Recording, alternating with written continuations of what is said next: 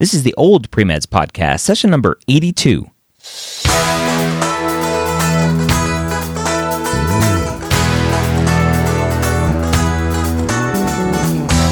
You're a non-traditional student entering the medical field on your terms. You may have had some hiccups along the way, but now you're ready to change course and go back and serve others as a physician. This podcast is here to help answer your questions and help educate you on your non-traditional journey to becoming a physician. Now, welcome to the Old Premeds Podcast. My name is Dr. Ryan Gray, and I'm your host here today and every week here at the Old Premeds Podcast. If you are new to this podcast, thank you for joining us for the first time today. I welcome you. I hope you get a lot of great information out of the podcast. Don't forget to subscribe to this podcast in your favorite podcast app, whether that's a podcast app on the iOS device or Google Play Music or Podcast Addict on an Android device, whatever. If you need help subscribing to the podcast, go to medicalschoolhq.net/how-to-subscribe. Again, that's medicalschoolhq.net/how-to-subscribe.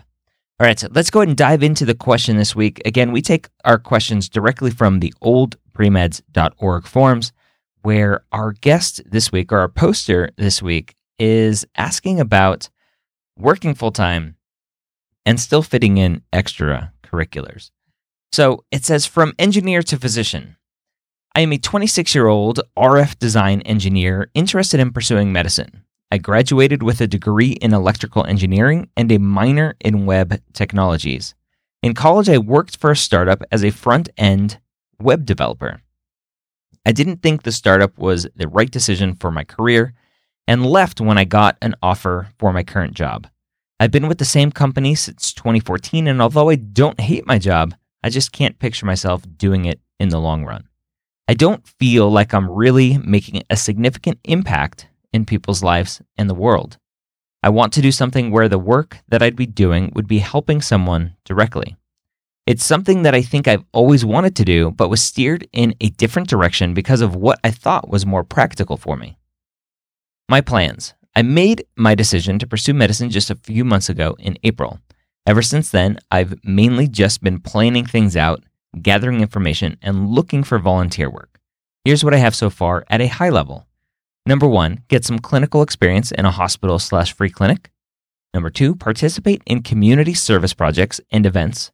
Number 3, get into a formal postbac program where I'll participate in research. Planning to apply for fall 28 semester. Med school, residency, etc. My biggest concern right now is actually getting clinical volunteering experience. The postbac program I want to get into seems to favor applicants that have some clinical experience. It makes sense, but everywhere I go, it seems that they don't take any volunteers or they already have too many volunteers. I applied for the COPE Health Scholars Program and didn't even get a response. I have a list of about 20 free clinics that I've called, and so far none are taking any volunteers. Is there a better way to approach this? I'm thinking signing up for hospital volunteering without having any such experience may be a factor in all this, so I decided to take a CPR AED first aid certification course to get some training and hopefully network through the class as well. Has anyone else struggled with this? I also wanted to ask, for those of you that had full-time jobs when you made your decision, when did you actually quit? A big reason why I can't get any volunteer positions is because of my full-time job. Let me reread that. A big reason why I can't get any volunteering positions is because of my full-time job. I was thinking of quitting to free up my schedule, but it is very scary. If you have any other comments about my plans, please let me know. Thanks very much in advance, and good luck to you all. All right, so let's go ahead and dive into this question. Now, this student seems to wipe out all of his concerns, which is why I reread that sentence near the end. I reread the fact that he is saying that the big reason why I can't get any volunteer positions is because of my full-time job. Yet, the whole paragraph before, he was saying that there were no positions available.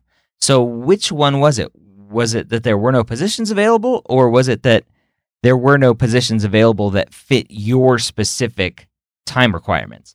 And as a non-traditional student, this is why I wanted to do this one on the podcast, because it's a great struggle. It's not a great struggle, but it's a struggle that non-traditional students have. A lot of you are working full-time typically, whether you're supporting yourself, a spouse, family members, kids, whatever. You're working to put a roof over your head and put food on the table. And you're in this crisis of trying to change careers possibly, and you're trying to check all these boxes of experiences that you need for medical school, but you keep hitting a wall because you're so busy with everything else that life has thrown at you. So I think the biggest question for this student is, how practical is it to quit the job or his job or her job? And how soon can they make that happen? And how much can they cut down? If they can't quit, how much maybe can they cut down in their hours to free up more time elsewhere?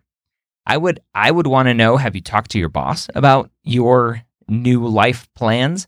That's the first place I would go. I talk to a lot of pre-med students who are scared to talk to their bosses because they are going to let the cat out of the bag, so to speak.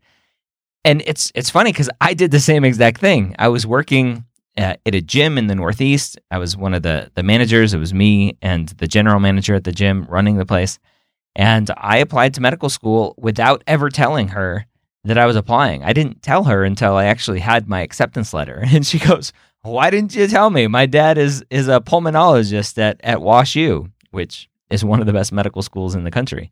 So I could have had a connection there. You never know the connections that people have. And you can't underestimate the support that somebody's going to give you.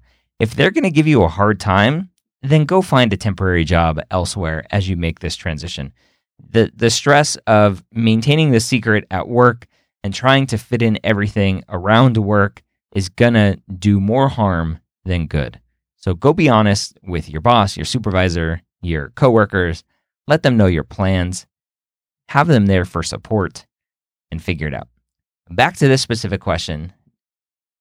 The way to find extracurriculars and volunteering experiences is to just go find them.